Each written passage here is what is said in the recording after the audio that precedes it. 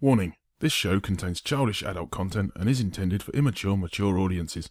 Listener discretion is advised. The views spoken are ours and ours alone, not those of any other bugger. If you're easily offended, we strongly suggest finding another podcast. Everybody neat and pretty, then on with the show.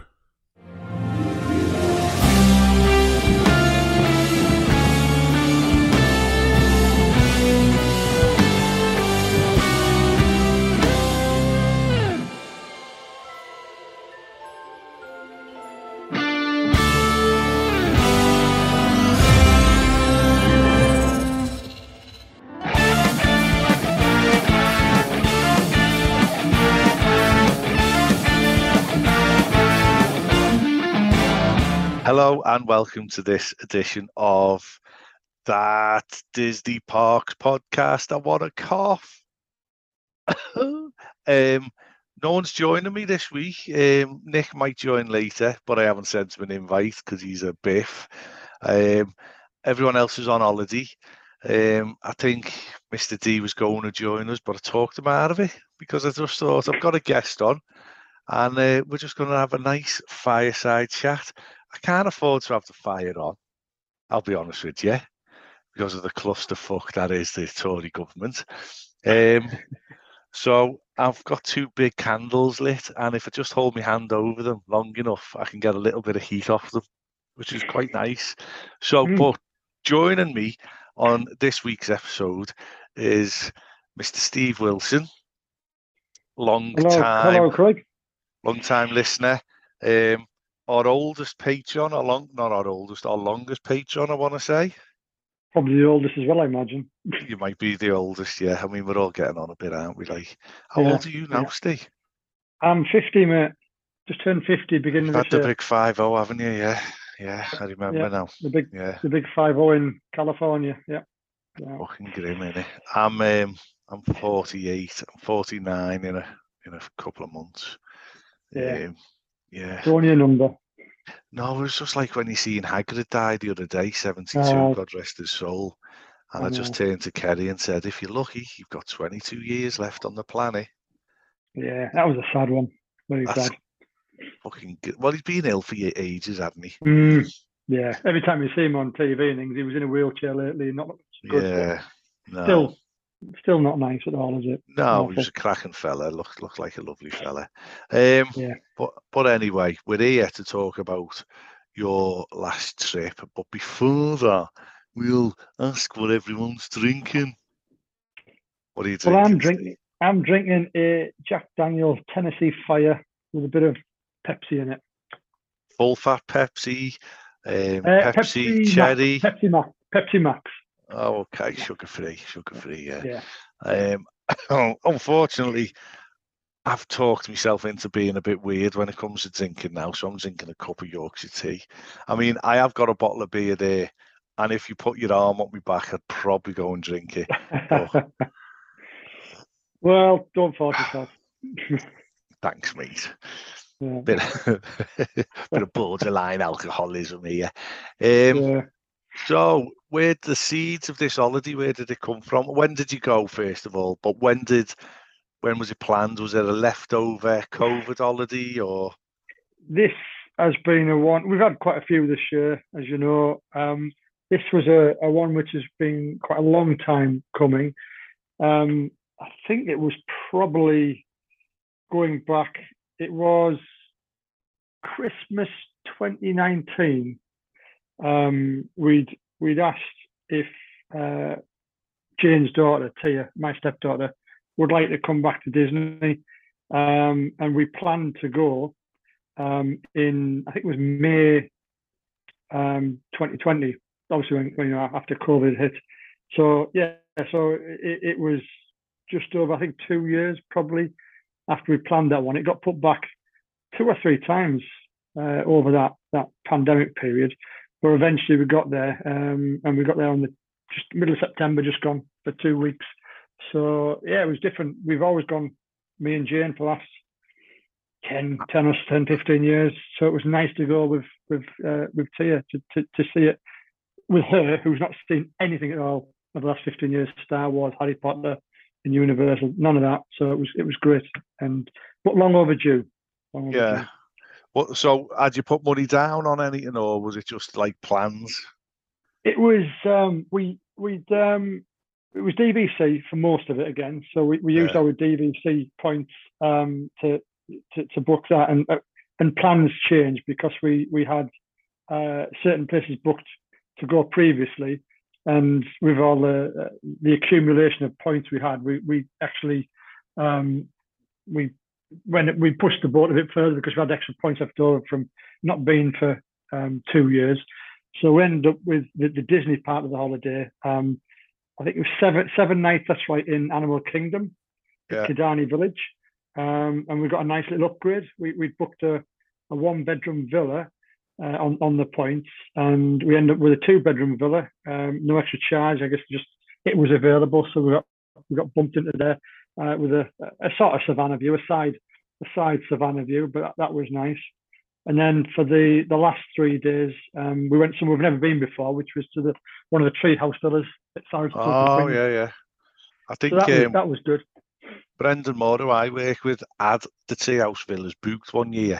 And I think something happened and he got cold feet and he ended up staying off property to save money type of thing. But they look phenomenal, mate. They absolutely look phenomenal. The location of it is really nice.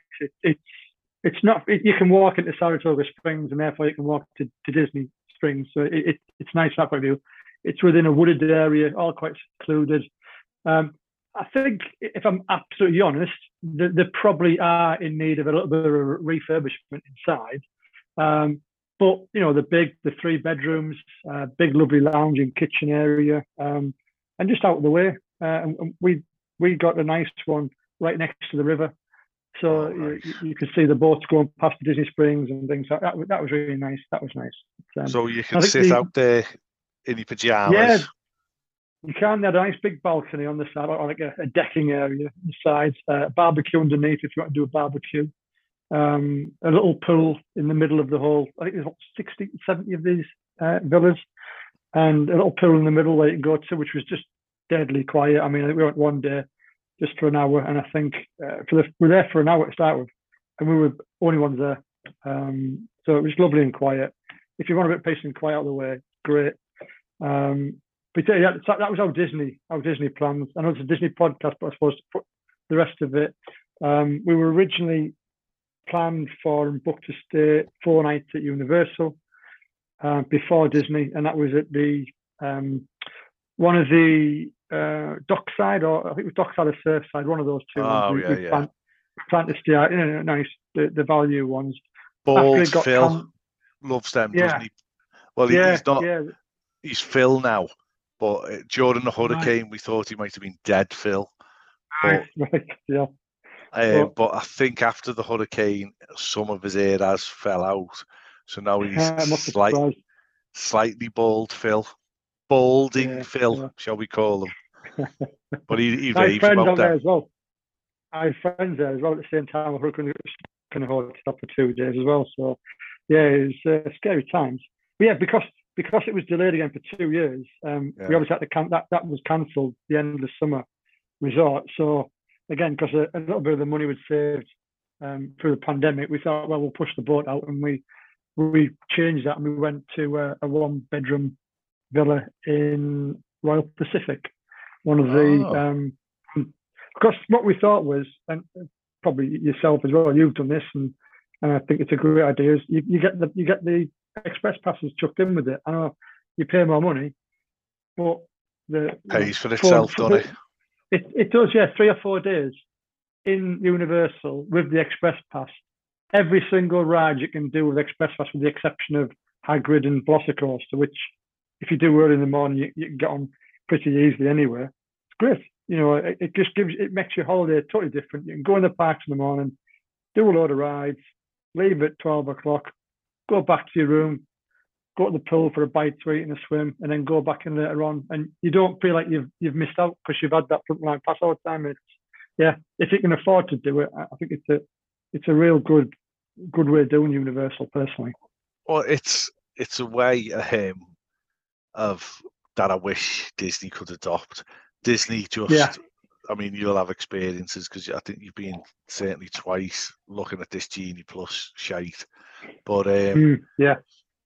Universal just get it right, and I just hope with Epic Worlds or whatever it's called, the new park, that they carry Epic on with Universe, yeah. every universe. Yeah, they carry on with the same narrative, the same experience, because it is a far. If both of them parks were bigger, you know, Yeah.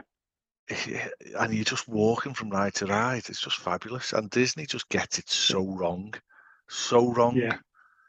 Yeah. You know, but so I mean, getting back to the start of the holiday, who did you fly with? We flew with Virgin. It was unfortunately for us, because we're in the northeast, we had to go to Heathrow. We booked from there because it was substantially cheaper than Manchester's time. I think we had some air miles and they couldn't use it in Manchester, so we used it in Heathrow, which is a bit of a bind, but you know, we stayed overnight and we started the holiday the night before in a nice hotel, nice meal and a few drinks, and then off the next day on Virgin, which we use Virgin most times. It's a great airline. Food's a bit iffy nowadays, to be honest, but you know, they are pretty good. You know, they're not badly priced normally, and from our point of view, if you use them a lot, and you know, we often get every 3 or 4 years we might get a free flight from them because of the air miles we've collected if you can use it. But it saves us a few £100 over the years, I guess. Probably 2 or 3 flights over the last 10 years. We use a Virgin Atlantic credit card. We pay it off every month. Same here.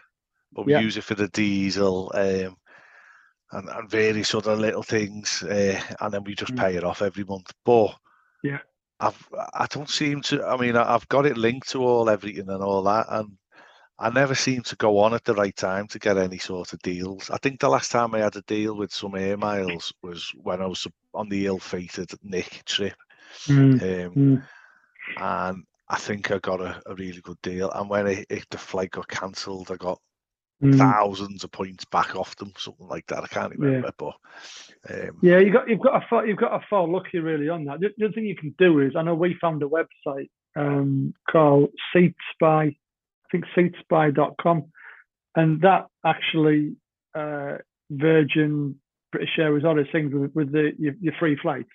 You can look through the calendar and it tells you where in the year the free flights are. You know, it keeps updated. So if you've got companion flights or you've got a free flight to use, you can look at that. It might not always fit in your holiday, but if you think we'll mind a weekend away in New York or something, you can often find the time when those flights are free. So there's a tip for you, Craig. Top tip, top tip. Don't tell the listeners. No. So how did you transfer then? Did you pick a car up or? We didn't. I think what we did this time, we got a car later on when we were in Disney, and that was another story, which was a bit of a problem. But we initially just got we had a transfer from a company, I forget the name now, which we had left over from a holiday elsewhere because, again, COVID was cancelled. Yeah. So we had credit left over, and because we were going to Universal first, we used that. It was basically a company which it was an Uber or a Lyft, you know what I mean? But it was still another company, and we got the lift from the airport to Universal. We just decided not to get a car for the first 4 days because car prices are quite expensive now. They've gone through the roof at the moment. And when you got Universal, you don't really need a car, do you? I mean, if it's Disney, you maybe need a car to get around. But Universal, you get a car, you take it there, you park it in their car park for 4 days, get charged $25, $30 a night for parking your car, and you don't move it. So we thought, well, we'll just not bother. We'll just get a transfer to Universal, save a few quid, and then we'll pick the car up at Disney. 4 days into the holiday when we moved to Disney. So that we just saved a few quid, I guess. Yeah, I mean, we 2019 we used that firm that we used, and they sponsored the show for a little bit as a trial. I don't know if they got any business because they never extended the trial or whatever. They worked for us. They were really good. And I can't remember what they're called, but They actually transferred us between the two hotels as well and then back. Yeah, But yeah. on next year's, we've gone with charter travel and we're flying Aer Lingus, and they've got us transfers to and from the airport. But we've got to get our own transfer between the two hotels. Right. We Which just jumped in. Easy. We got an Uber and XL, and just it's not a problem. get a couple of those. Dead easy. But so you stayed in Animal Kingdom Lodge to start Kidani Village. Yeah, we haven't got to Disney yet.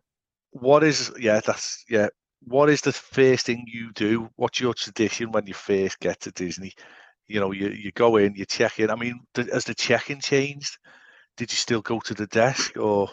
Oh, that's all gone now. I mean, we had a bit of a problem that day. We went to pick up a rental car, and we were picking up one of the hotels right next to Disney Springs. And unfortunately, the rental company didn't tell us that they'd changed the operation times of that desk. So whilst our thing said we could pick up the car at 10:30, their desk didn't open till about 1 o'clock. Nice. So we ended up having to go in another Uber to theme park for a while. Spent a few hours in the theme park. Sorry, tell a lie. We went to Kidani Village first of all. We dropped off our luggage at Bell Services. Went to the theme park and then popped back to pick the car up later on and made a bit of a complaint, and we got a free tank of petrol for the hassle, which was good, I suppose. That saved us a little bit of money. But yeah, I think when you check in now, what happens is if you have your phone on Wi-Fi from here, or if you've got your phone switched on, you just simply go on. You either get a message, a text message, an email, or if you go into the app, and it just says your room is ready. Please go direct to your room 7550, whatever it might be. And if you've got a magic band, great. If you haven't, use your phone. And so you totally bypass that whole check-in process. Just gone. Just walk straight to your room, straight in there, drop your bags off, or in this case, phone Bell Service and say, can you bring the bags up to us, because they had them for the day. And then that was it. Job done. What do you think about that? You lose a little bit of personal service. Yeah. I have to admit, I used to really, especially Animal Kingdom Lodge itself, Jambo House, you go into the big hall with your luggage and everything, and then you walk to the desk and you get some really fantastic, friendly cast member saying, welcome to where welcome home. Yeah. Here's your map. Yeah, all and that. Then you get to give the patter, bit of flirting goes on. You're here with your wife, you're celebrating your anniversary. Oh, we've been married 20 years.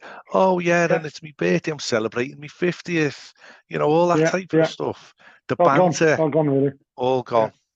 But you did get an upgrade as well, But we did get the upgrade, which was nice, and that was a beautiful room. Them 2-bedroom villas in Kidani Village, it's simply a 1-bed villa, which is a lovely big living room, lounge area with a big dining kitchen area and a bathroom.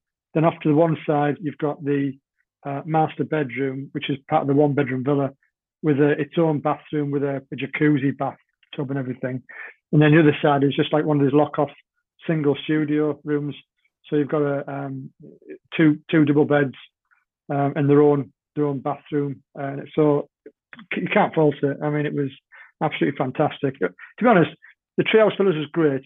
But if I'd known I was going to get upgraded to a 2-bed villa at Kidani Village, I'd have stayed there for the extra 3 days. Yeah, definitely. Yeah.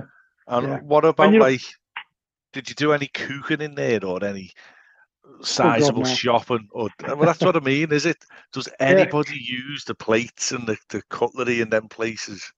The pans. We use bowls and things. We tend to have cereal for breakfast. That because we tend to, again, it's just because of the massive increase in cost for Disney lately. We try to find ways to save the odd penny here and there. And one thing we do is we take our own breakfast over a bit of cereal. So we'll go and buy some milk, and that's our breakfast for the 2 weeks. We've got some mornings to have ale or sandwich or whatever, but generally we'll have a nice bowl of cereal. So we use them things. we got a pizza in one day from Clippers. Sat there and had a few beers and a pizza in the room. But no, we're not cookers in terms of it, to that extent. That we're on holiday, so wouldn't do that. But, so there's a quick story for you, Craig. When we're in Universal, we had our own bowls. We took our own bowls over. It's just Disney ones for our cereal in the morning, because you always get little crappy cardboard bowls, which are not much good really. So we took our own bowls over. Come back to the room one day and they're gone. They've disappeared, and the cleaners have been too efficient in the job. Have actually taken the bowls away. Maybe he's thinking, oh, these must be balls from Universal. We better take them away, even though it was had a Mickey Mouse on the ball, so it wasn't from Universal. Went down to reception and explained all this, and apologetic as ever. Universal are fantastic, really. And how much are they worth? I said, well, they're not expensive. They're Disney balls, $10 each, whatever it might be. I think we've got $60 off them. Knocked off the bill for losing two balls. I mean, you can't fault them, can you? So that was Universal are out Disney and Disney now, because Disney would just tilt their head now and say, "Oh, we're sorry for your loss." Yeah. They Generally, really yeah. Well, but so yeah, we don't go for all the cooking things in it. We don't go out eating big meals every night. I think the days of having a dining plan, certainly with DVC, you never go anywhere. But and the cost of food in Disney, the dollar rate, you just got to look at doing other things. It's so expensive now that we had a few nice meals on Disney property. Yak and Yeti, which I think is going to be a staple. Really enjoyed that. We tried that Frontera Cocina, the Mexican one in Disney Springs. Okay, food was okay, but again, price wise, Are you a starter, a mains and a dessert, or are you just a mains, or what is it when you sit down at a sit-down restaurant? I would say more often than not, we would be a mains, go for mains only, and if we're still hungry or if there's still room, maybe we go for a dessert. Like share it, taste it, or because sometimes certainly not necessarily on Disney property, but if you go off site and we go to Miller's Ale House, Olive Garden, them sort of places, Long Island Steakhouse, Ford's Garage, which we went to first time, brilliant place. But the main course is so big, in these off-site ones, that if you have a starter, then you're struggling with your main course. So more often than not, it ends up being just the main course and a couple of drinks, because physically we just can't fit it all in. There's that much food on the plate. Disney, I think we'd probably more go for main with a dessert if we can fit it in, because there's more chance of a dessert on Disney property, because the meals, whilst they're very nice, they are smaller, or tend to be smaller. But Yak and Yeti, fantastic. Definitely recommend that. We went there, I think this year, early in the year, for the first time, and because we'd never been able to get in there, and it was great. It wasn't too expensive in that one, to be honest. The food was beautiful, and we'll definitely go back. But Frontera Cocina, Mexican place, I wouldn't go back, to be honest. I'd rather try other places before I went back there. What sort of bills were you getting? I mean, it must be hard handing over or swiping the card for the folding money with no dining plan. Like it is. I think there's three of us this time, so it was a little bit more expensive. But I think in terms of on Disney property for that sort of level, Yak and Yeti, Frontera Cocina, we're not talking California Grill and things, which is obviously another step up, but that sort of mid-level restaurants, I think for a main course each and one drink each, and your tip, obviously, which you expected the 18% tip, we're not getting much change from $100 to $120 for a meal, and with the dollar rate being what it was, that equates to about 100 quid. Which, if you're doing that every night, 14 nights, a lot of money. Plus, as I say, that's only one meal, isn't it? That's only generally your evening meal, so it can quickly add up. But I think I'm dreading stuff like Chef Mickey's, for example. It's ponderosa food at best. And you're paying whatever it is, $50, $60 a head. Yeah. And my kids are grown up now, so like my youngest 13, our Grace. Yeah. But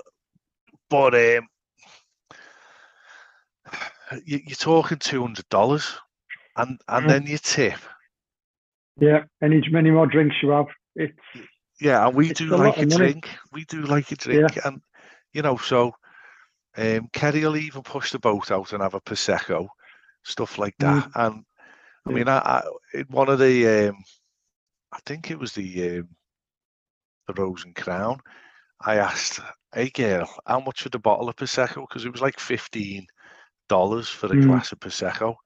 How much for the bottle of prosecco, girl? Because you do that in England, you save a few quid, don't you? Yeah. $60, she said, because you get 4 glasses in a bottle. I was like, right. Thanks for that. Not even 55, just to give you a few. Yeah. I think what we ended up doing was eating a lot more counter service food than we've done before. As well as the off-site ones, and it was fine. We used the Food and Wine Festival, and we picked our way on bits of that quite regularly. 3 or 4 times did that. The new Regal Eagle Smokehouse, went there once in Epcot again. You can go in, you can get your meal, $12, $13 for a decent sized meal. We did. I think we became addicts for Chicken Guy, or certainly Tia and Jane did in Disney Springs. Again, we can go there and we can feed all 3 of us and get a Coke or whatever for less than 1 main course in one of the restaurants, and that's the route we went down. We did a bit more of that, and that way we could enjoy ourselves more without absolutely breaking the bank. I think that's where it's going to go. And there is some good counter service. Satuli Canteen, Animal Kingdom, love that place. There's some great food in there, and it's getting better for those sort of choices. And I think more people will probably keep doing that, because you can't, certainly from the UK anyway. When you look at the dollar rate, it's hard to justify eating out, in a dish every night, especially when you haven't got that dining plan or any. You get your discount. Those prices mentioned earlier, $120 for Frontera Cucina and Yak and Yeti and things. That's with a discount, because we've got the annual pass, or had the annual pass, or a DVC, and we were getting 10% off those bills. So it would have been even more without that discount. So it is, it's not cheap. Let's put it that way. Well, one thing that did help though was when we were there was a special promotion on for annual pass and DVC merchandise.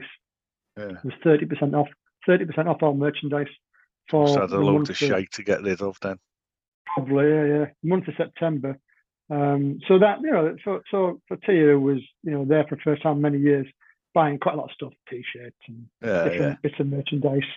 Probably saved quite a bit of money using that. But obviously, as you know, that doesn't apply to everything. So things like building a lightsaber, no money off that.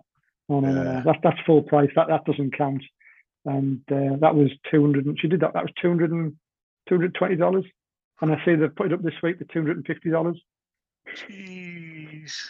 Yeah. It's just gone up from. It just not long ago. I remember telling me it just got up from $200 to $220. Not long before we were going. And then again, Mr. Chapek gets some more money in. Yep, another $30 on top of that. So what's that? 15% increase in price. Again, so soon. So it's a license to print money, and they do. It's full. Every single one of those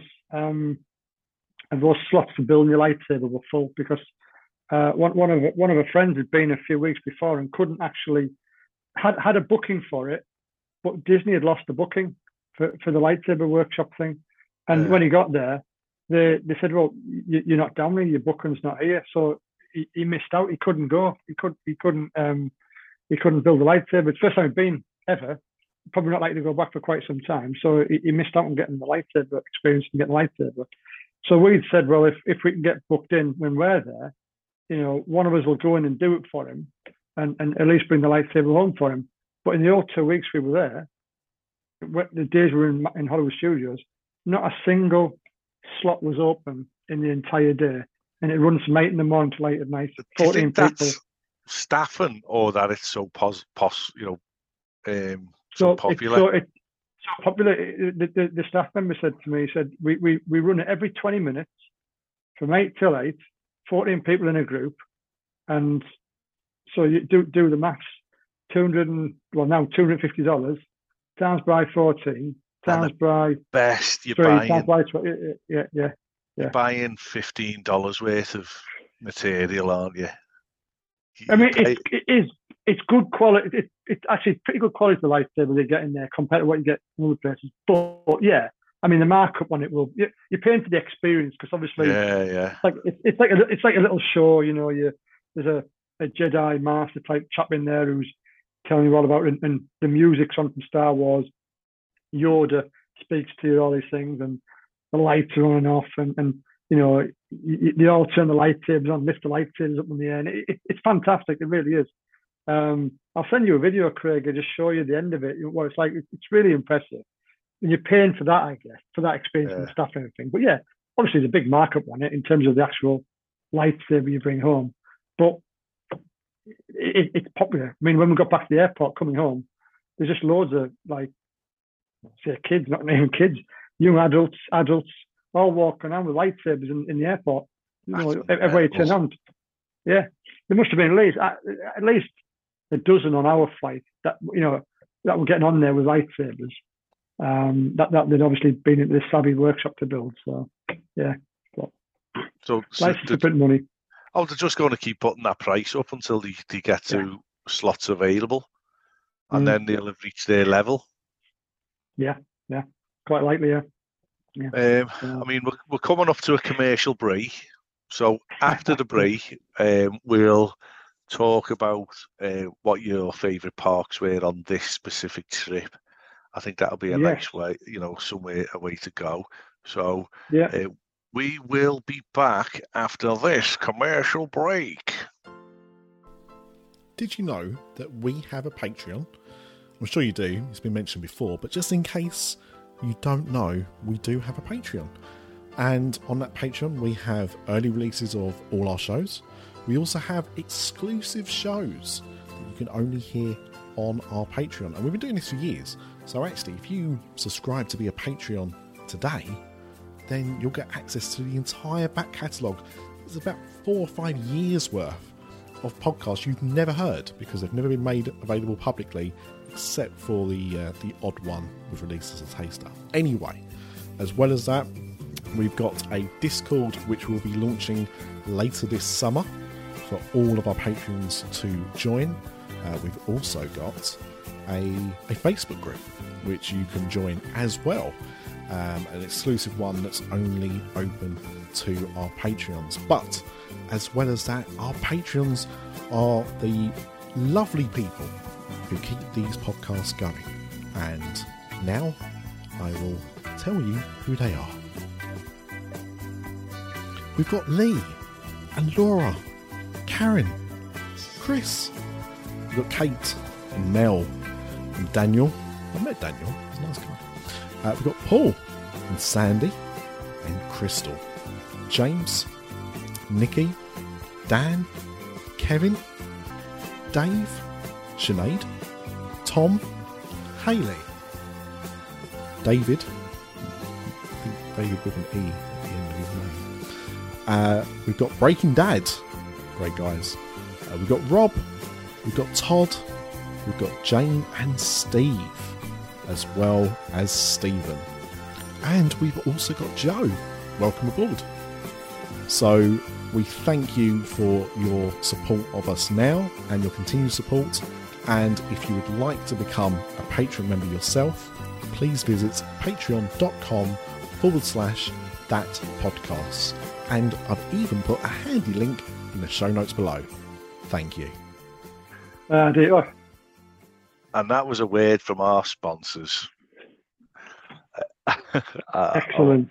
I might make up a little advert and stick it in there. You never know. Yeah, why not?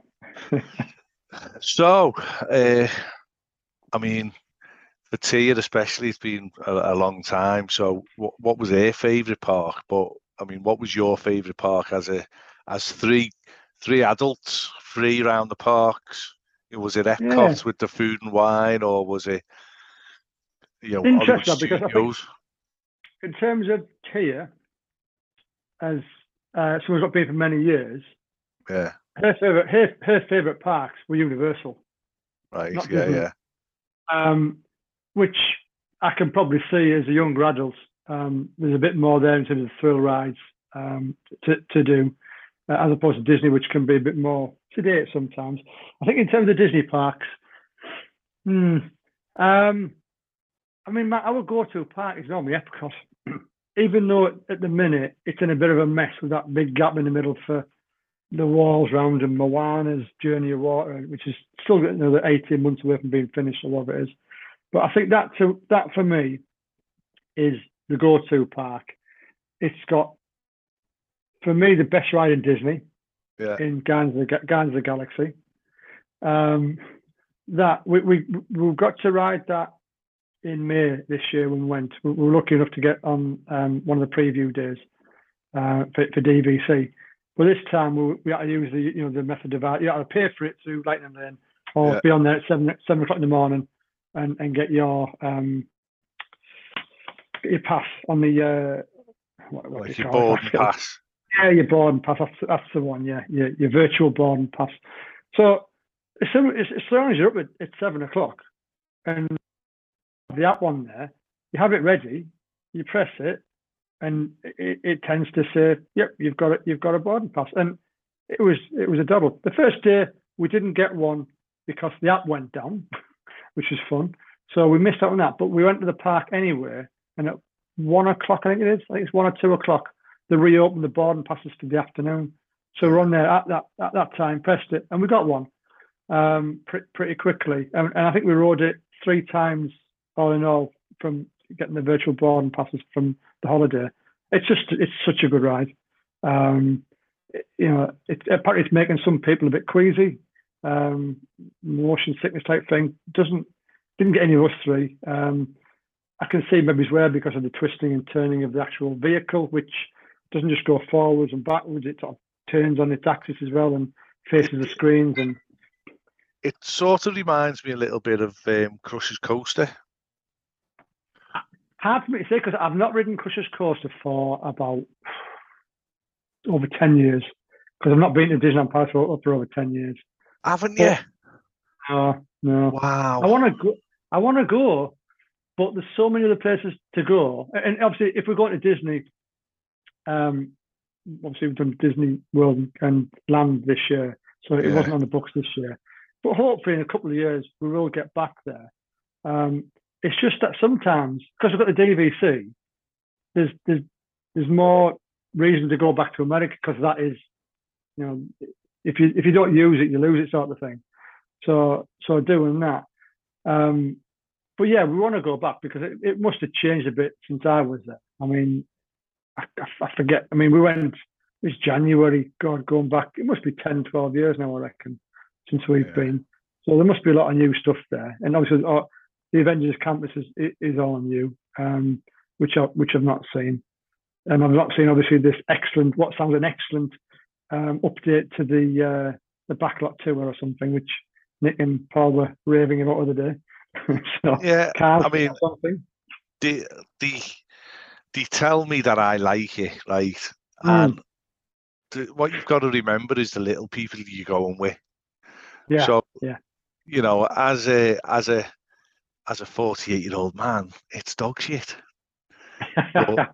But when you're a 2-year-old and 3-year-old, it's not dog shit. It's absolutely magical. And until you scar them for life and you go into Catastrophe Canyon and you watch a lorry that's alive, burned to death, which is it's absolutely horrific. I mean, put it from the point of view of a 2-year-old. They You were traumatized, basically. It's like seeing Lightning McQueen or Tormator burn, basically, isn't it? Yeah. So, But I mean, so back to Walt. We'll get there. Back to Epcot. Yeah. Back to Epcot. I think Epcot, I think was probably our favourite park. It's the one that I think we probably went to the most overall. You know, we love the new ride, Guardians of the Galaxy. I really do like the new Creations shop at the front and the Connections Cafe. You know, it was it's a bit bland looking, but when you get to see it, and I think Ryan said the same thing a few weeks ago, it just works. It really is a nice addition to the park. Mission Space, I think you could. Well, I did Mission Space Orange. Is Orange the more thrilling one? Yeah. I did that for the first time in 15 years, because the last time I did it was the last time Tia came with me. Yeah. And last time they came with me, both Jane and Tia, we got to the front of the queue and then they welched on me and they said, "Oh, we're not doing it," after seeing the old video and everything. So left me to do it by myself. So I did it and it was okay. And this time Jane wouldn't do it, and I don't blame her. But Tia goes, I want to do it. So we both went on the more thrilling Mission Space. And it's obviously the original Mission Space, because Mission Space thrilling has the trip to Mars, and the Mission Space less thrilling has the trip around the world. So it was good to have the old Mission to Mars one. And obviously it spins you really fast.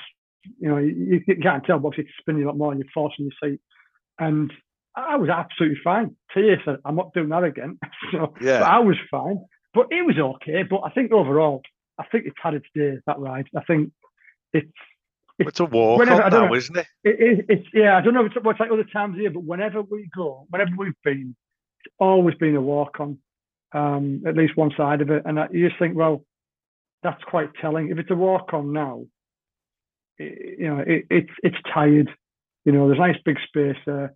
Let's get something different in there. But it won't in the world, because I mean, you've still got the old pavilion next door, which is empty, and this play pavilion, which is still up in the air. So, I mean, I love it. I do love that ride, and I've had both experiences. I've maybe my belly's been a bit too full, or I've been a bit too bevied when I've gone on, and I've come off it green. But I just love the actual sensation of, oh my God, you're taking off, and it really works. And I love like the reaction of the kids when they're coming off, because they're crying and everything, and they can't feel their legs and all this. It'd be a shame if they ever got rid of it. I'd love to see it rethemed and get a sponsorship to a TV show. You know, get on, bring Guardians of the Galaxy in on it, or whatever they have to do to make it. To get with Apple TV and retheme it with their space program. What's it called? The one with you watch it on Apple TV. Get him on there. It's great. Oh God. What was it called? You've got me scratching my head now. Episode series 3 is just finished not too long ago, and Joel Kimmerman, I think is called the lead actor in it. And it's fantastic. It's for all mankind. There you go. All mankind, Get those people on there. Something like that, better graphics, because at the minute it's a bit, the obviously it's a bit older, so the picture's a bit mushy now. It's not quite as clear as it used to be. But there's an idea for you. Get that. That would work. Yeah, that would absolutely work. Yeah. You could have the Russians. Test track's still a cracking thing next to it. Although I have to admit, I don't know if you ever you would have done. I still preferred the old test track with the crash test dummies. Yeah, still prefer the old test track. I think they cheaped out again. Just go Tron. If you're going to do a Tron makeover and not call it Tron, from memory, you know better than me, it's got some sort of futuristic type music. Just put Daft Punk in there and just go Tron. That would Tron track. It'd be amazing. It would be absolutely amazing. Um, Yeah. but what it is now, it's still test track. It's like Soren. They've changed Soren for the worse. You know, Mm. they Yeah. haven't Yeah. they put the extra screen into Soren, which took away a lot of the crowd problems for that ride in particular. But they didn't plus the screen up. You know, these new computer graphics are dreadful. But they just persevere with them. Yeah. Yeah. I mean, that you can definitely tell. I mean, a couple of years ago, Soren was always over an hour wait every single time. Yeah, definitely. And now, test track still is quite a long wait. But Soren, of late, when we've been, because you've got test track, because you've got Guardians now, and you've got Remy and Frozen, it's quite often 20 minutes to get on Soren nowadays. But to me, if you go in the Land Pavilion, I prefer living with the Land to Soren. Well, you get a free cucumber there, don't you? Yeah, if you want to jump off and grab something, you can do it. Yeah. But yeah, I just prefer that slow ride. Do the greenhouse, always something different. It's relaxing, pleasant. Yeah. Because belly's full, start falling asleep. If you're actually anywhere on that boat, you're going to enjoy the ride. It's pleasant. If you're on Soren, unless you're in the middle, when you get a decent view on the top, you're going to have someone's legs in front of you, or you're going to have a bendy Eiffel Tower, or a bendy Taj Mahal, and So, but maybe they should bring the old one back. You know, the old Soren back, the original one. Or maybe just like alternate, or just have a happy hour where they swap it over, or just have one. They do that with the French Pavilion, don't they? You've got Beauty and the Beast singing all day, and then from 6 o'clock at night, I think it is generally, they go back to the old Impressions de France. Oh, okay. Which, you could do something like quite easy, do something like where you after a certain point you switch to the old one, or just don't tell people, and it becomes an inside secret.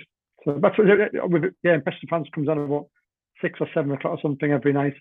I guess probably because more of the kids have gone away by that time. They're not in there watching Beauty and the Beast sing along. So and then with Epcot, just wandering around, the World Showcase and having a drink and trying to get the food. Was there any food that stood out to you on the pavilions, because you would have had the food and wine going on? We did. We have a go-to, and certainly Jane does, the Kahlua pork slider in Hawaii, which is pulled pork in a small slider bun with a pineapple chutney. I think beautiful. I think we must have 2 or 3 of them. There were some excellent ones at Poutine at the I think it's called Refreshment Pot. Just you go into World Showcase, turn right to go to Canada, and just double back on yourself. And there's a little one there. It's like a permanent place for food, but they put special foods on during there, and the poutine there was excellent. If anyone's still there now, they had a fry flight, so different types of fries. There was sweet potato fries, with weirdly sweet potato fries in a cone with marshmallow on top, which is a bit weird. But then they had French fries with some on, and another French fries with a different sort of seasoning. That was really good. That's the one that's near Test Track. But that's what they do on their Thanksgiving, isn't it? The Americans, So they'll do stuff on it. Mashed sweet potato, and we've done this, right, and it actually works. So you get your mashed sweet potato, put it in a casserole, and then on top of it you put the marshmallow. Put it in the oven. The marshmallow melts down and then forms a crust, and then you serve it like mashed potato almost. And it shouldn't work, but it does. And you can't eat a lot of it because you get sugar-free marshmallows, I suppose, but it's quite a sweet dish. We only tried it the once. I'd never eat it again, but I can see where that comes from on them fries. That would be a fry flight. I mean, who doesn't want a flight? Everyone likes flights. Whiskey flights are better. Yeah, yeah. So yeah, we did that. We did the cheese thing. You know, there was is it Remy's cheese hunt or something where you go around, and if you get so many of the different menu items which have cheese in it, generally, you got a free dessert. With that, we did that, and some nice things on that one. The raclette cheese was good. The Remy's cheesy hunt. Yeah, it sounds Yeah. terrible, doesn't it? Yeah. But that was good, and you got a little free dessert at the end of it, like a dole type thing. But yeah, overall, Epcot is our favourite. Although I will say that the show at the end, what's it called? Shite. Harmonious, is Yeah. still shit. Yeah, it's just terrible. I'm so pleased they're getting rid of it and replacing it. They're bringing obviously Epcot Forever back and then another show afterwards, I believe. But Are they leaving all the monstrosities in the middle? I don't know, but it's been such an outcry. I'd be surprised if they're bringing a new show in. Well, if they're bringing Epcot Forever back, which is where they had the jet skis, didn't they, with the kites and things. Yeah. I presume that they'll have to go because we'll be in the way. Fingers crossed. It's that bad that, I mean, Tia watched it and she wasn't very impressed. And she, you know, some of the music she really likes, like she loves Mulan, and that's part of the thing. But even that didn't sort of turn her towards it. So what we do now is we tend to watch that show on the night where it's Epcot Extra Magic Hours. If you're a deluxe hotel, you get Extra Magic Hours from 9 till 11. And we've taken this thing lately of where we'll watch, because unless you want to queue for 2 hours and watch it from directly in front where you might get a better view and see it properly, you're never going to see it, you know, very well from any. The problem with it is, if you're going to put a show in the lake, it should be viewable from around the lake, 360 degrees. But like Illuminations, for example. Yeah, good idea, Chris. Yeah, like Illuminations, but it isn't. So you end up watching it on an angle, and you see bits of it, but you don't get the full effect of it. You get the fireworks, but you don't get the visuals. So what we've turned to is watching it on the bridge between England and France, UK and France. And as soon as it finishes, we bomb straight to Ratatouille, because Ratatouille has a big queue most of the day. But if you go on the night where it's Extra Magic Hours, as soon as that's finished, if you go there, it'll be a walk on in 10-15 minutes. So we've taken to doing that just to get that ride on Ratatouille on an evening. And to be honest, we only watched Harmonious this time because Tia was there. I'll be honest, if Tia wasn't there, I think we'd have just give it a pass, because we watched it 2 or 3 times now, and you know, you sort of think, oh, my view will change. It'll grow on me, and it doesn't. It doesn't. It really doesn't. Even though, you know, the music I quite like. You know, I like the music of Lion King and Jungle Book and these things, but it doesn't gel. It doesn't work. Well, yeah, but they've got them all in the Magic Kingdom one as well. Exactly. Or Hollywood Studios when they do it as well. It's all in there, isn't it? It's just the same. I mean, Magic Kingdom, they've never properly. The one after Wishes was all right. I can't remember what it was called, but it Happily Ever After. That's it. Yeah, it had its own catchy song, didn't it? And it did sort of grow on us. I mean, 2017, we watched it in Polynesian on the beach. We paid for the dessert party on. We had the dessert in the Contemporary, and then got the boat out and did that one. And obviously, we've seen it in the park. I'm not sure we did the dessert party, the other one on the noodle station. I think we did that in 2019. And even that, you know, it was all right, but it's still no Wishes. No. The new one is okay. I mean, if you've seen it, well, we went to see the new one. Is it Disney Enchantment? I think it's called. I think it's Enchantment. And it's okay. It's all right. We're not ones who like to sit and wait. Like you'll see people at 7:00 sat down in the middle of the hub, ready for the fireworks 2 hours later. Now we're never going to do that. That's just not what we do. You know, we're not going to waste our time doing that. We'll turn up 10 minutes before and find a slot somewhere. So we tend to stand on that one. We'll stand halfway down the main street, near to where the glass blown little Yeah, places yeah. on the right, and watch it from there. And we've got a decent view. And because obviously with this firework or a nighttime show, all the projections go on the street as well, down the main street. You know, you get that decent view of the castle, the fireworks, but you also get the main show. It's okay. It's not Wishes. I mean, after me, I agree. Wishes was probably the best one I've seen, the Magic Kingdom, in all the time I've been going. But it's okay, and compared to Harmonious, it's pretty good. But it's not a very high bar to compare against. I think But- them projections down the street, I mean, they don't work in a show. I don't think so. I haven't seen them, but I would imagine, because if you just stand, like you've just said there, if you're not standing in the perfect place, your head's got to be on a swivel. We watched Wishes one year from behind the castle because we'd been on a ride around it, and it's a totally and different, just as good. totally different experience, but just as good. Yeah.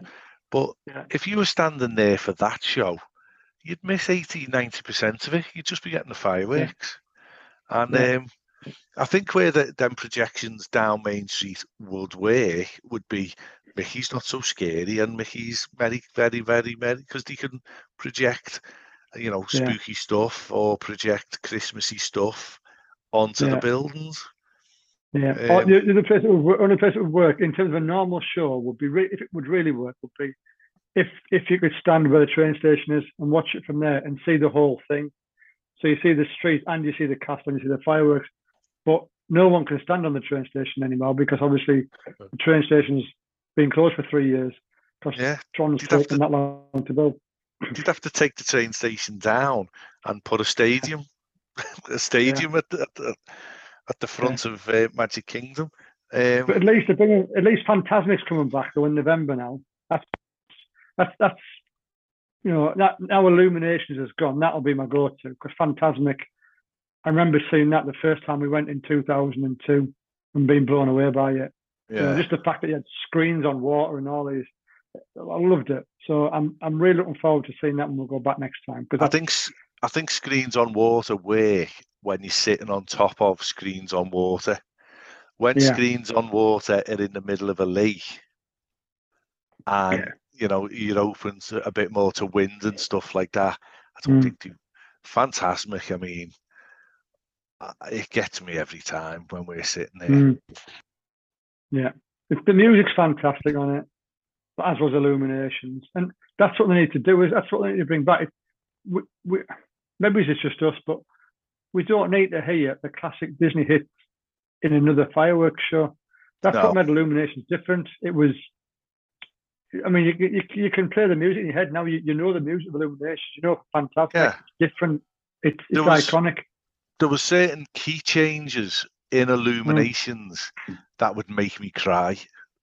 Literally, you're standing there and you've worked hard for maybe 2 or 3 years to save up for this trip. You're standing there with the people that you love the most and you're looking out and it's a perfect ending to what's been an absolutely wonderful day. You've had a bit of beer and that key change comes and it just gets you. It gets you in the... And I don't think Let It Go or anything like that comes close to it in the context of a firework.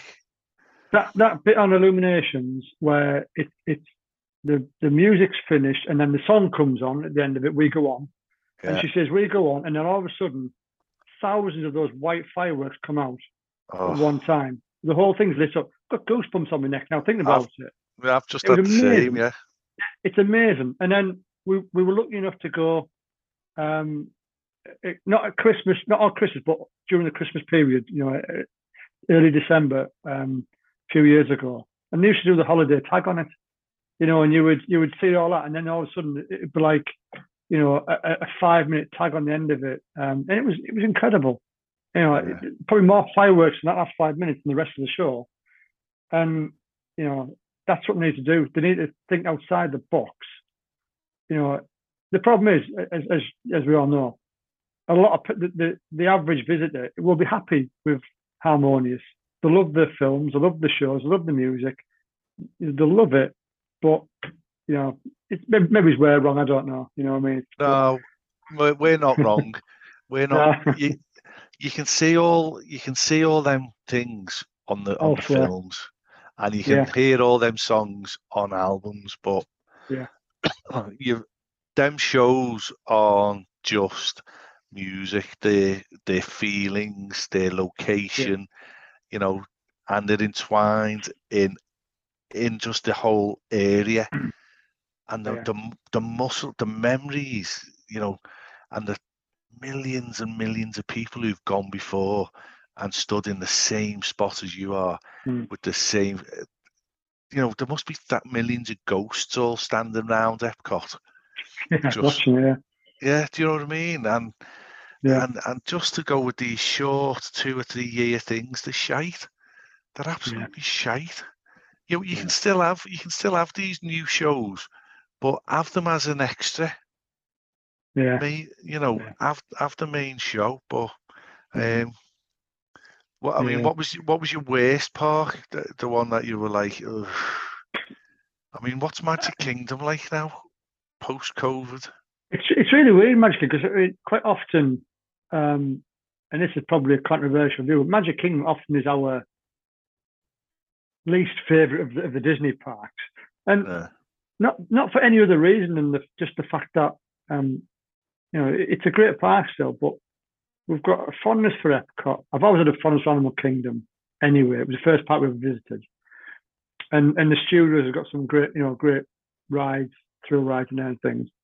And Magic Kingdom, still love it a bit, you still enjoy it, but I find that that is definitely the busiest park still, and it shows. yeah, And you know the I'm not used to waiting a long time in September to go on Pirates of the Caribbean. You know that sort of thing, or Haunted Mansion. You know, you're used to seeing 20-minute waits, and maybe those days are gone now. And is it Genie Plus? I don't know. well, I mean, even Haunted Mansion before Genie Plus, there was never mm, really there was always a queue, but it was like 30-minute queue or a 40-minute yeah, queue. But now yeah, when you see them, the queuing up halfway across Liberty yeah, Square and everything. yeah, And definitely, yeah. so what's broken? I don't know. Well, I guess one of the problems is, and I think we had this discussion 6 months ago after we've been last year. I think one of the problems with Genie Plus is, in that respect, is that when a ride goes down, and they do go down, as we know, the rides go down. You know, a lot of them regularly will go down for half an hour now, what it might be.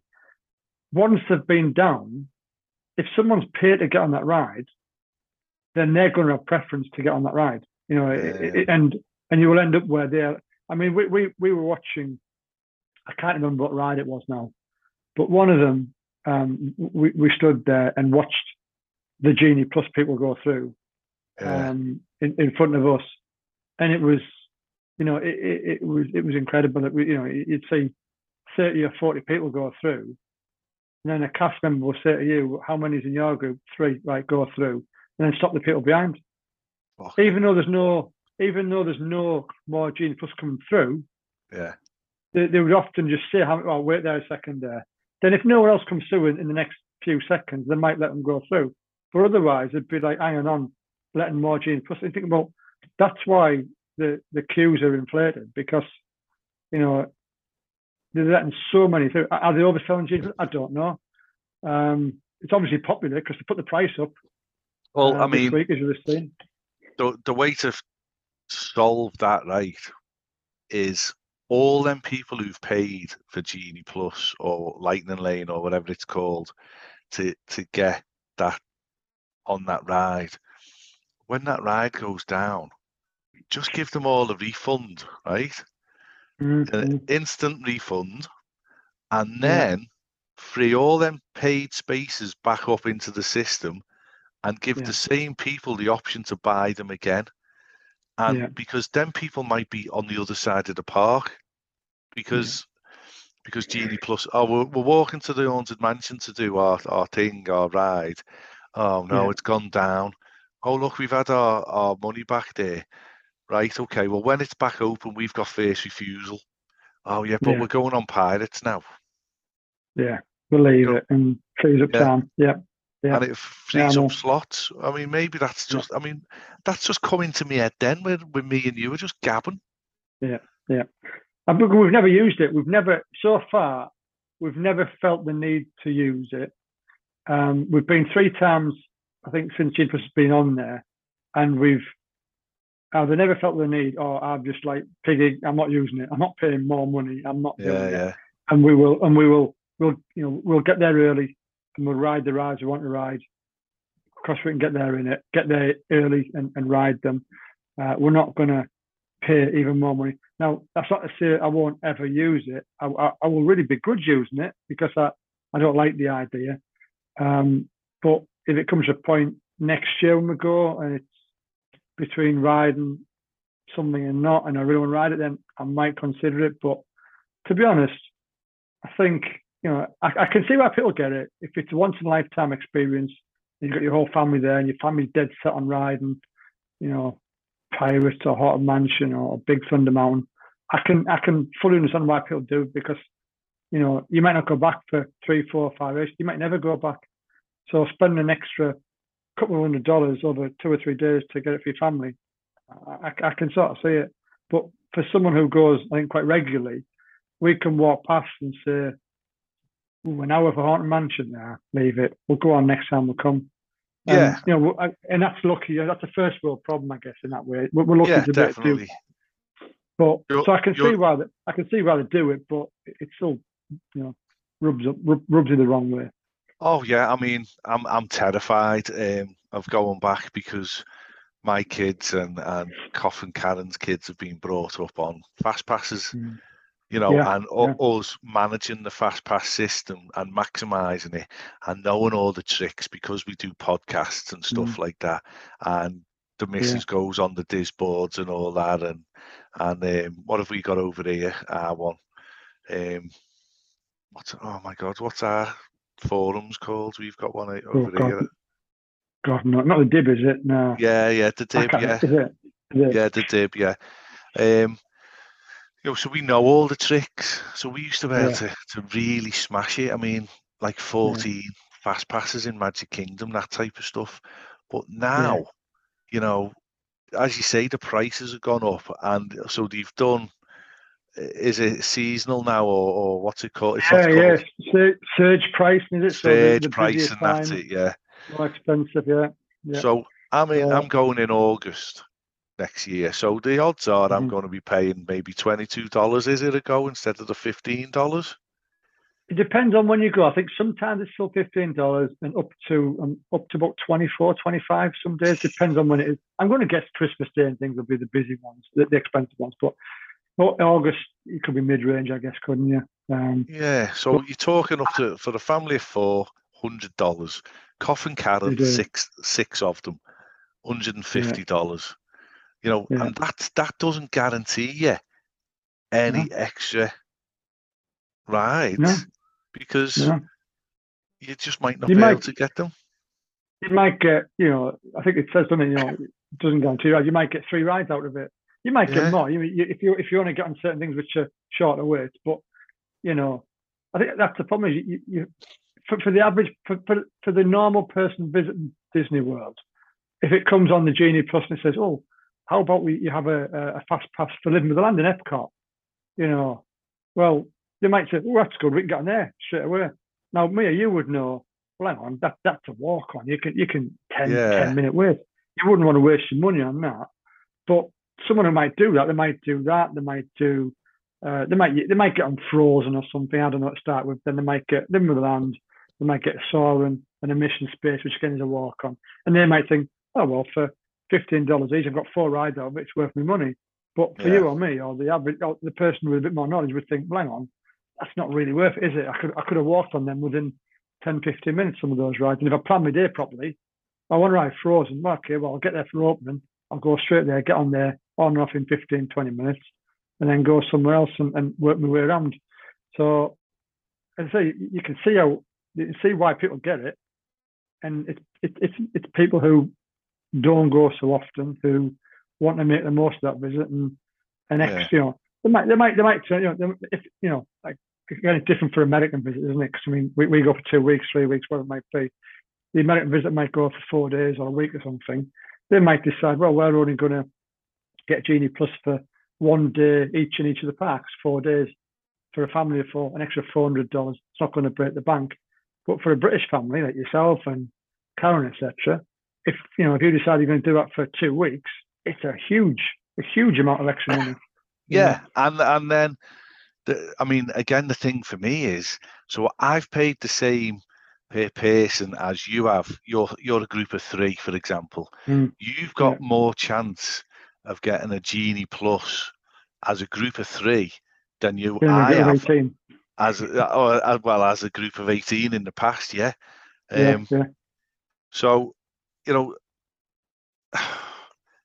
I'm like pulling my hair out, and I haven't done any detective work. We haven't been on the Dib and looked and all that type of stuff. The answers are out there, no doubt.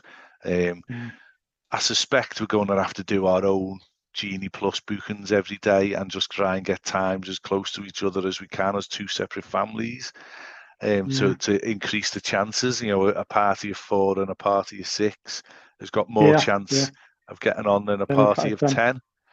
I don't know, but should we have another ad break, Craig, and then come back after that one?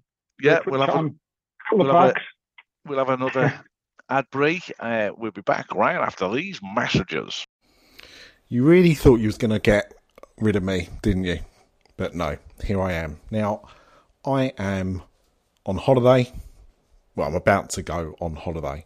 And that's why I wasn't here for this record. So look, I'm putting this episode together for Craig, but I have got no idea of the quality of it or anything. So if anything's bad, that's down to Craig. Okay, I can only teach him so much. Hopefully his audio's okay, but I don't know what's going on. Anyway, Craig also asked me if I would put a little advert in here for one of the many podcasts that I do. Now, obviously, if you're listening to this one, you're probably already listening to that Universal Parks podcast or that Disneyland Paris podcast. And I mean, if you're not, why not? Because they are just as great as this one you listen to right now. But one which isn't so great, and is one that I do by myself, is Walking Movies. Now, I do Walking Movies as a kind of audio diary of the films that I go to see at the cinema. So what is Walking Movies? Walking Movies, by its name, is a podcast I record, now get this, with a Zoom audio recorder that I walk about in public. It's got a big muff on top of it, and I talk into the Zoom recorder as I walk to the cinema to discuss the film that I'm going to see. I then turn the recorder off while I watch the film, of course. And then when I leave the cinema, I get the recorder out again, and on my way home, I reflect back on the film, give a little review, and tell you my thoughts about it. And is it worth you paying your hard-earned money to go and see it at the cinema? This is a little thing that I do. It's not supposed to be a popular thing or anything like that. It is really the ramblings of a madman in public. I'm no Mark Commode or Roger Ebert. I am just someone who loves watching films. And as I go fairly often, episodes come out fairly regularly. Except for now, when I'm going on holiday and won't be doing it. But of all the podcasts we do, it is the smallest audience share that we have, and that's because it's quite niche. But if you want some extra content in between podcasts, then give Walking Movies a listen. And if you don't like it, it's fine, it's free, you can delete it afterwards, it's all right. But yeah, so there you go. What have I done recently? I've done Amsterdam, the film. This is obviously not the country. I've done The Woman King. I've just done Halloween Ends, which is an interesting one. So yeah, there's normally no spoilers as well, so don't feel that you can't listen. Occasionally I might talk about spoilers, but I will announce that before I do. I don't like films being ruined either, so there you go. So look, if you're at a loose end, if you want something else to listen to and you're not sure what, then give Walking Movies a go. And if you don't like it, blame Craig, because he asked me to do it. Now, I don't think you can hear that noise in the background, but that's my plane. So off I go, and I'll see you later, guys. So, I mean, the Genie Plus malarkey. That's quite a proud record you've got there of not using it. Yeah, it's probably a stubborn git, I guess. A tight northerner, but you haven't used any of the, what are they called, lightning lanes? Is it? Nope. Where you've paid the lightning lanes that we've that you could use. So if we go through the field part, Rise of Resistance. Yeah. We've never used it. It took about $20 a pop, so that would have been $60 for the three of us. That to me is just, it's a great ride, but it's a bit too steep a price to pay just for one ride, in addition to what you've already paid. Yeah. We simply get to Hollywood Studios as it opens up half an hour before for Disney guests. We get there before park opening, and we go there straight away. And we keep our fingers crossed that it actually is working, which is 50-50 sometimes. Do they control you running in? Or is it just because they used to be quite strict in making you walk and stuff like that? Because it was called rope drop for a reason, because they guided you in with the ropes and that. But they don't. I mean, they let you in to the main street, and people obviously filter off. Some filter to the right to go to Slinky Dog's Coaster and Toy Story Land. The majority go off to Star Wars. There doesn't seem to be any sort of control. But to be honest, it's rather than running, you don't really see many people running, speed walking. Let's to get to the front. And we got in there. It was working that morning, thankfully, straight away. And we got on. We were in. I think the park opened at about 8. I think it was for hotel guests. I reckon we were on and off by 8:30, 29 or something. So it wasn't too bad. But again, the whole ride wasn't working perfectly. I mean, I've only been in it once when the whole ride worked fully. And the last few times I've been, towards the end of the ride, where there's the battle going on and there's these laser guns firing. The guns used to move, but I've not seen them guns move the last 2 or 3 goes. So, come on, Disney. When people are paying $20 to ride it should be working. But so we didn't use it for that. I don't know what I'm not sure what the other lightning lane is. It Slinky Dog or is it Mickey and Minnie's Runaway Railway? I don't know. But both of those we waited for. Mickey and Minnie's you can time right and get 20-minute wait, get on there generally. And then in the other parks, I think very similar to the Avatar ride, Flight of Passage, get there early and walk straight to it as a hotel guest, and you can get on and off it pretty quickly.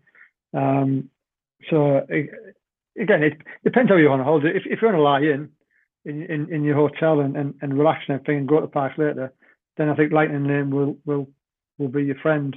But if you don't want to do that, you used to be able to do like the Pandora ride.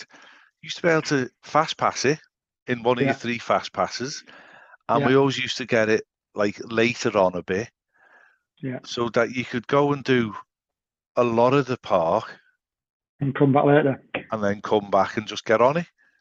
But now you've got to be up and you've got to be there. Like just because it opens half an hour before, you've got to be there to be there at the front of that queue. It does sort of change the way if you want to ride them, and if you're desperate to ride them big rides and not pay, then it changes the way you've got to of the parks. If you're a guest, you have to be there quite early to get on those rides, without the hour and a half wait.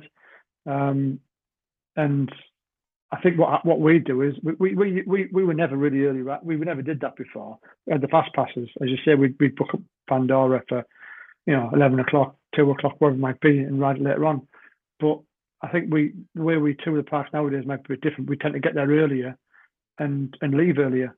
Maybe just come back and go away for a while, go back to the pool for a bit, go off shopping somewhere else, and then come back to the parks in the evening.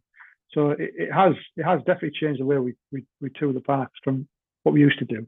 No doubt about that. Well, I mean, what's your thoughts on Animal Kingdom? It's got a special place because it was the first park you ever went in.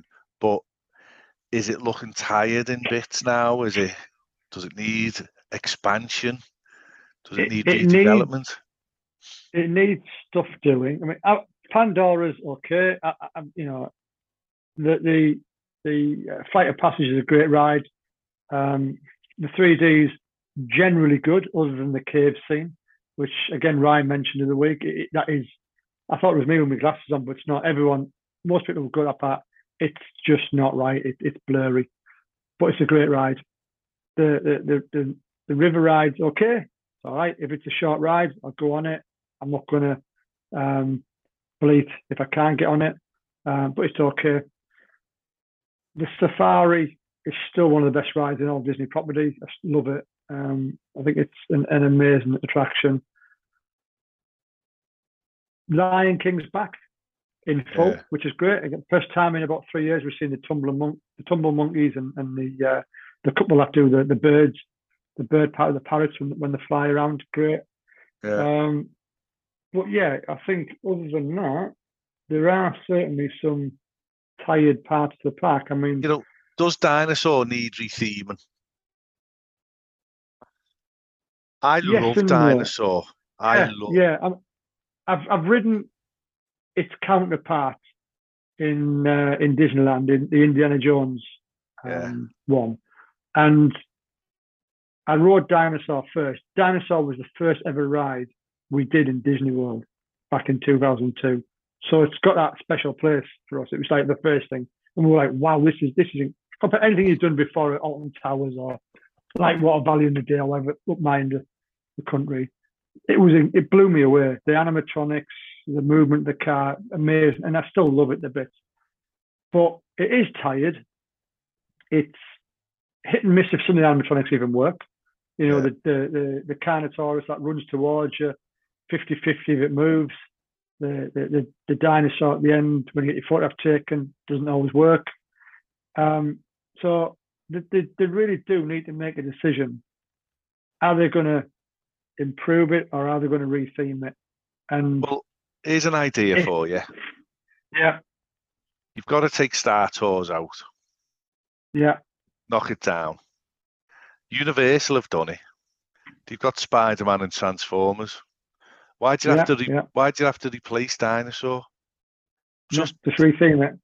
Just take Star Tours down, because it's next to Indiana Jones stunt show anyway.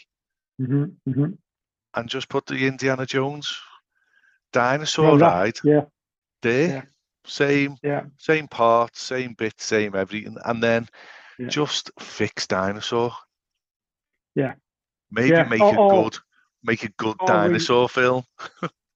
or retheme the entire. I mean, obviously, it seems to be, what was it? The D22 was talking about a combination of Zootopia and Moana for that area, which seems odd. I mean, personally, I've got no problem with Moana. It's a good film.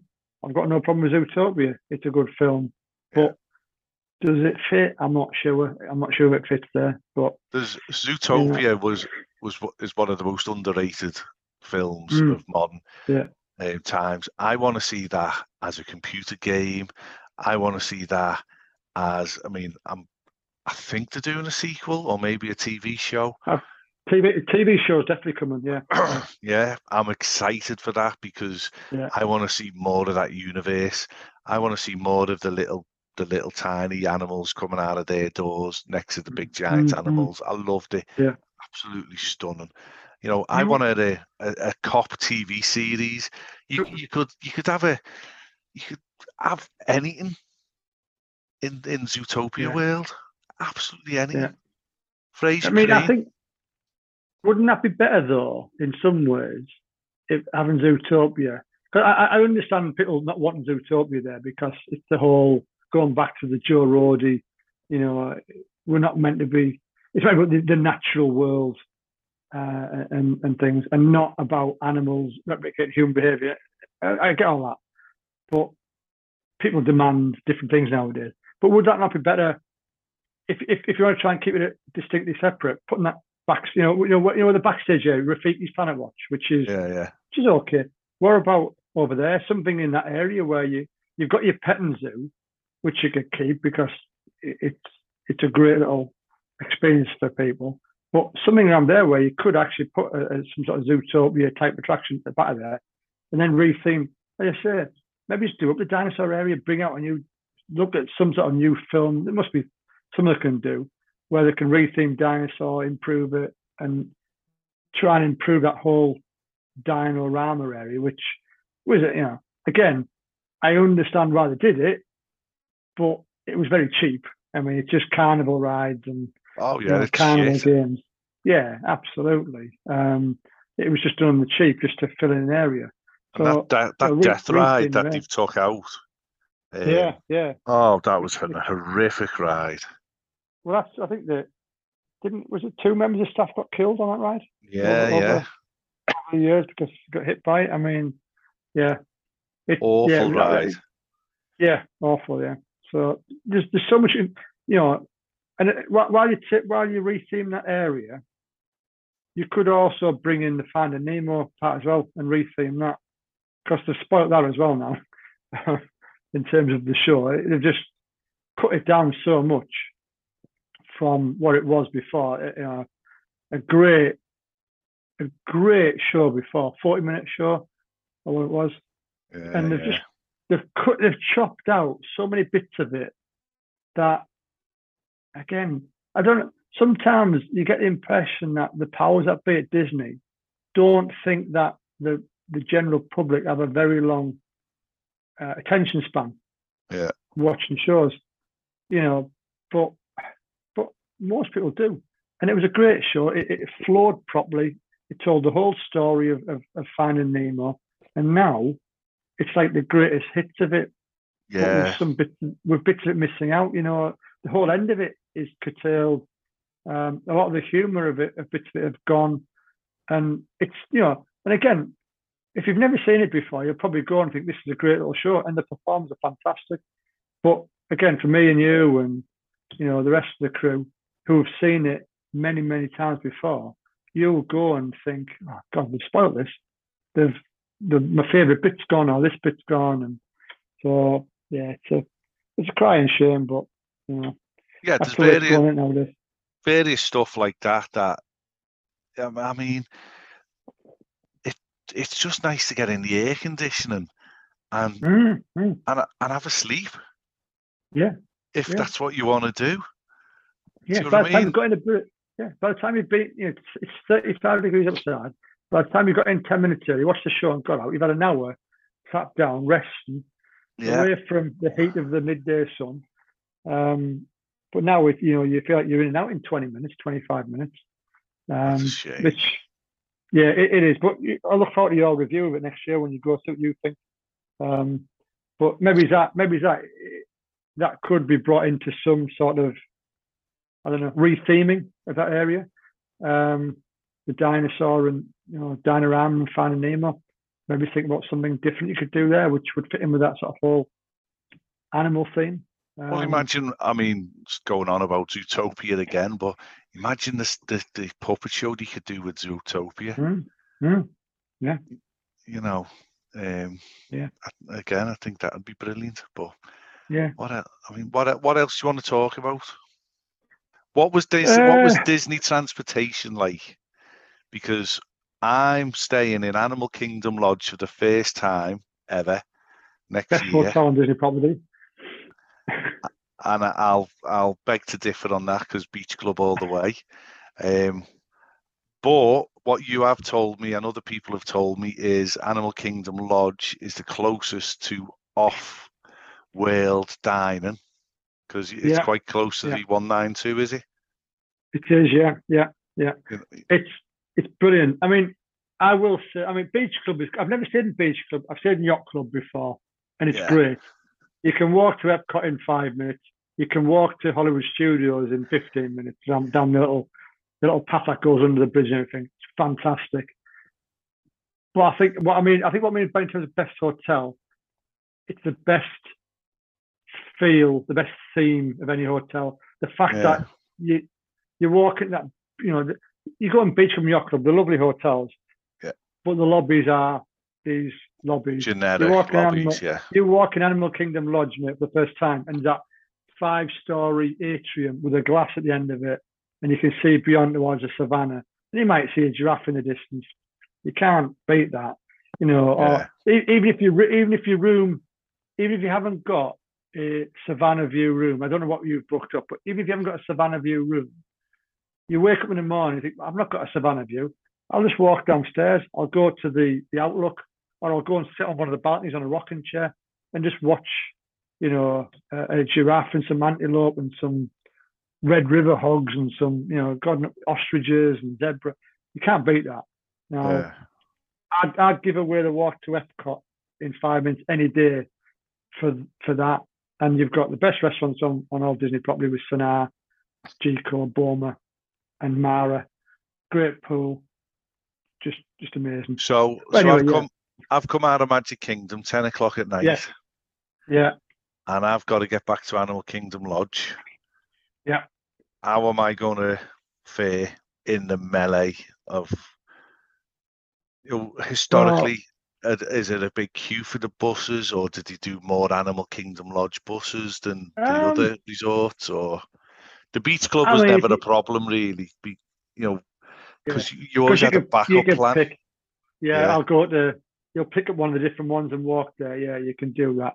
I suppose that is the only downside. Obviously, you've only got Animal Kingdom and Kidani Village, which is the same bus. So there's no other choice. You can't say I'm going to go to the hotel and walk that 10 minutes back, which you can do at Beach Club. I mean, we're going to fill half a bus, 10 of us. Yeah. If you're going to go to any hotel directly after the fireworks, you're going to get stuck in some sort of log jam. By definition, it's just going to happen. But I've never had that much of a problem on the transportation from there. Are you getting a car this time, Craig, or not? No, I don't think I'll ever get a car until I start staying off property. Right. And I think having a car, obviously, is great for off-site. But I think when you're Animal Kingdom, as you say, you're so close to 192 that an Uber isn't that expensive. You're probably talking $10-12 maybe to get to that sort of area. And within that sort of few mile stretch, you've got a huge Walmart, which is about 2 miles away from Animal Kingdom Lodge. You've got a Publix at the far end and a Target. So you've got the holy trinity of supermarkets. You've got in restaurants. I mean, anyone you want, you've got. I mean, you've probably got your Ponderosas and your Scissors and all that, but you've got your Olive Garden, Longhorn Steakhouse, Clippers Pizza to get your pizza takeaways. Miller's Ale House, which is great to go with the family.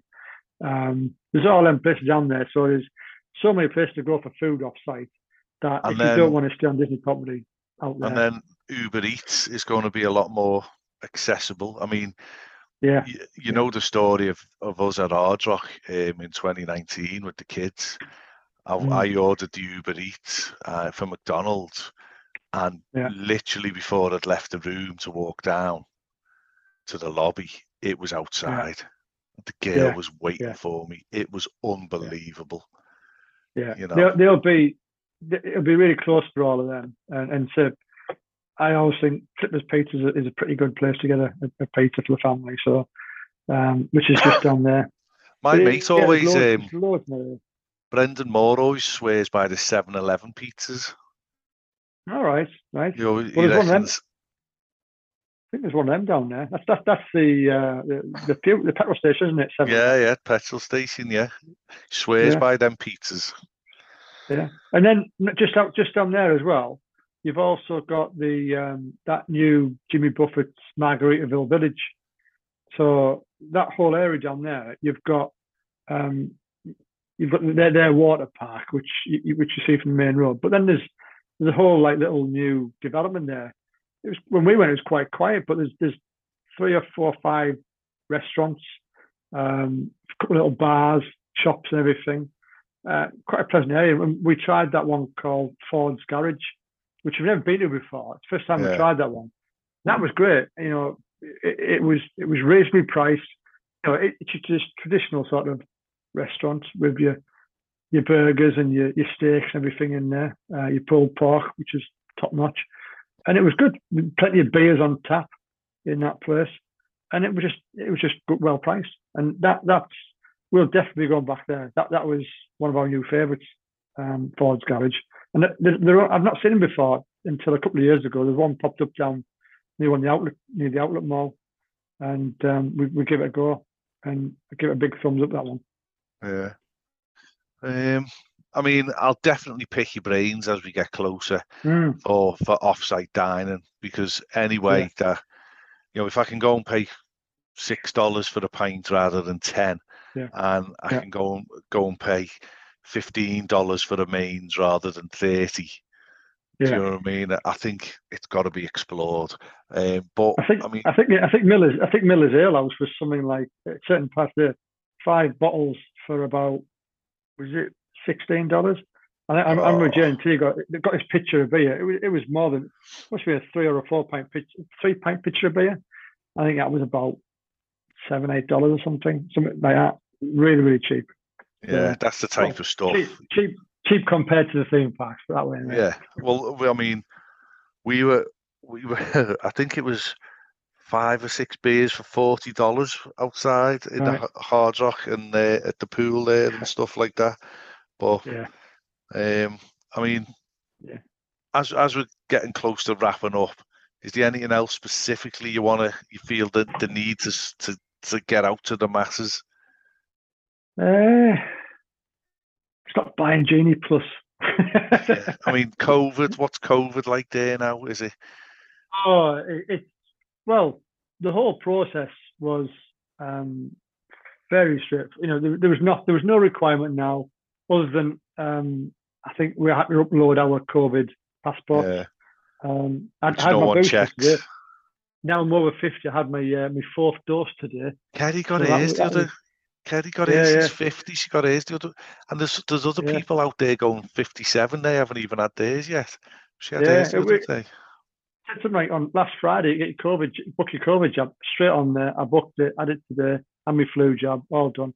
But when you go over, on the website, I don't know if it's the same for British Airways and places, but with Virgin, you just get an email that says, please upload your COVID. BA was straightforward for New York. What we did notice in New York was on every single block, more or less, there was a tent of some sort or a van of some sort where you could get a test. There was a member of staff sitting there, looked bored out of their skull. I would imagine it said free test, but I would imagine that was if you had American health insurance, you would have to probably sign something. But there was mass testing through New York. All gone now. In Florida, it seems to be that you upload your stuff and then you're fine to go. And you know, very, very few people you see wearing masks. Because it's not mandatory anywhere over there. So very, very few. You see the odd people, and fine, good on them. If they want to take precautions, then absolutely fine. But very, very, very few people you see in the parks or anywhere else really wear them now.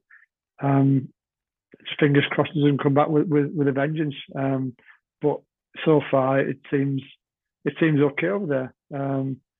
You know, I think that essentially I think the air hostesses wore them on the plane when we went over. But other than that, no one on the plane was wearing them.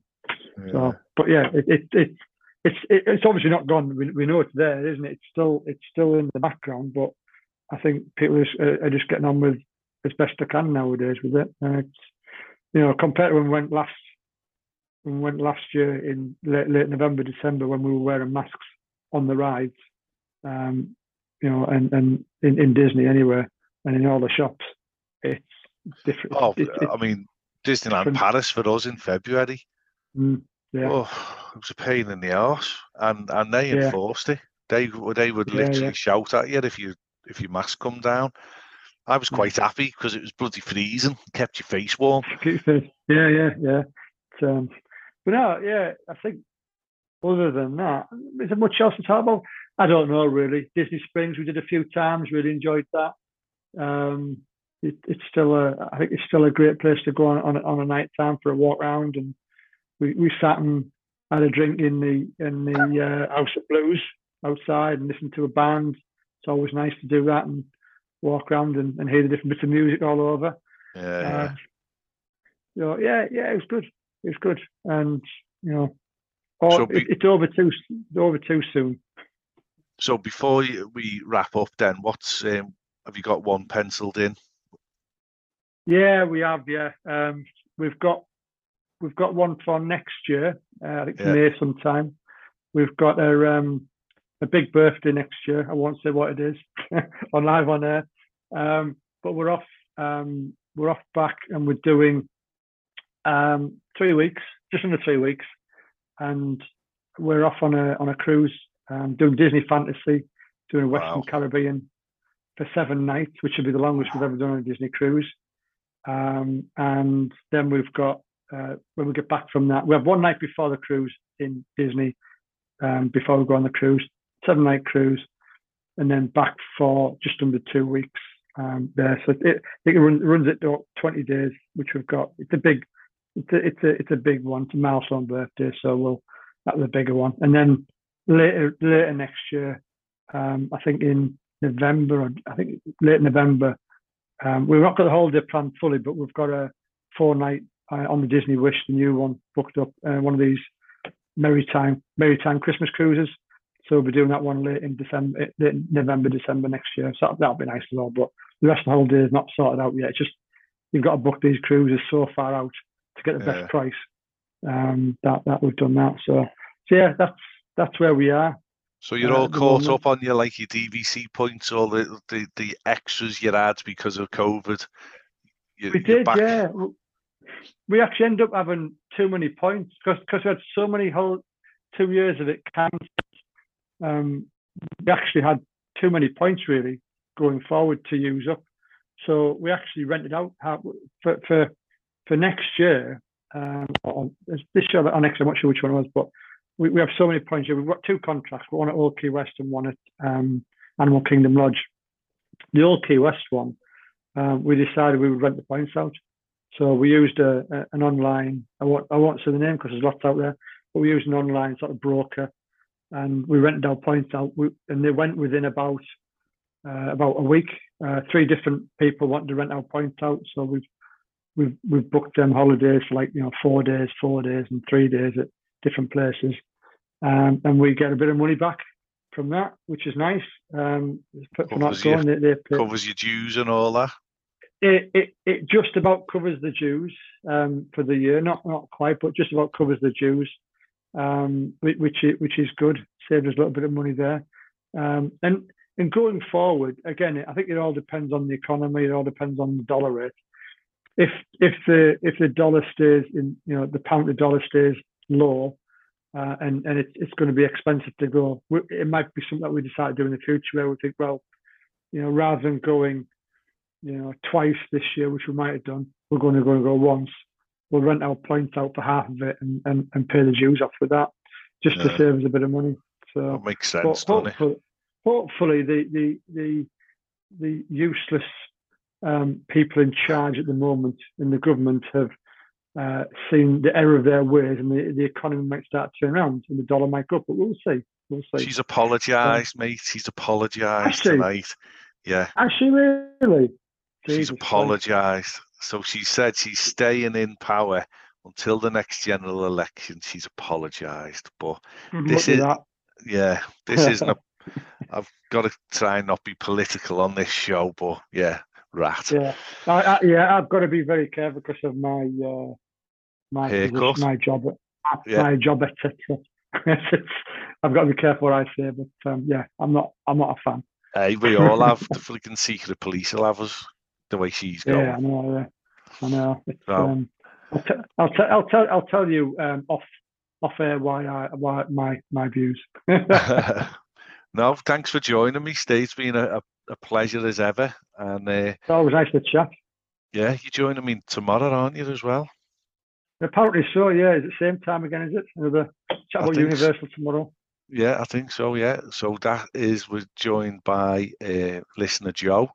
He went over to Halloween Horror Nights for a weekend with his missus. I think they did a week in the end, actually.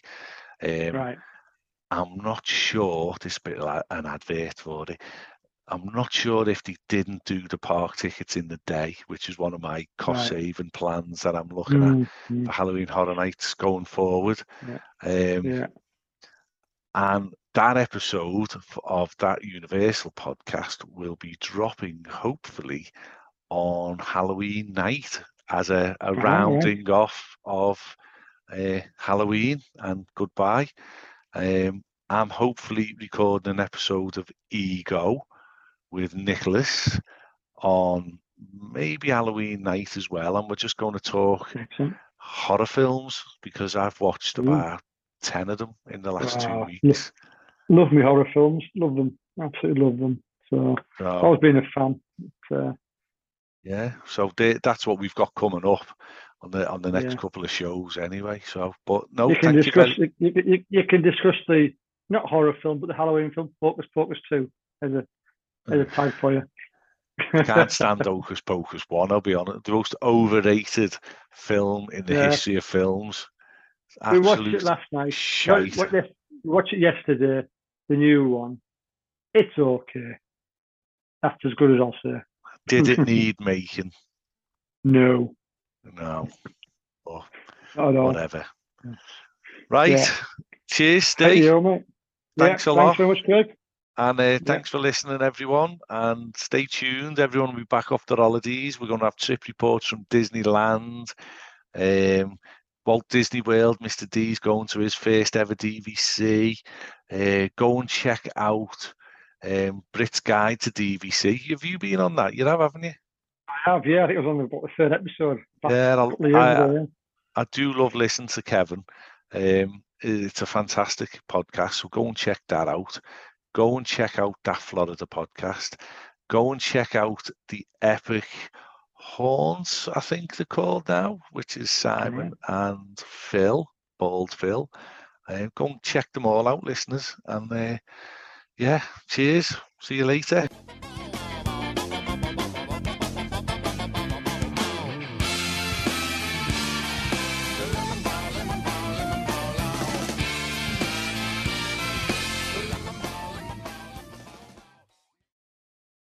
This podcast is a That production and part of the After Dark Podcast Network.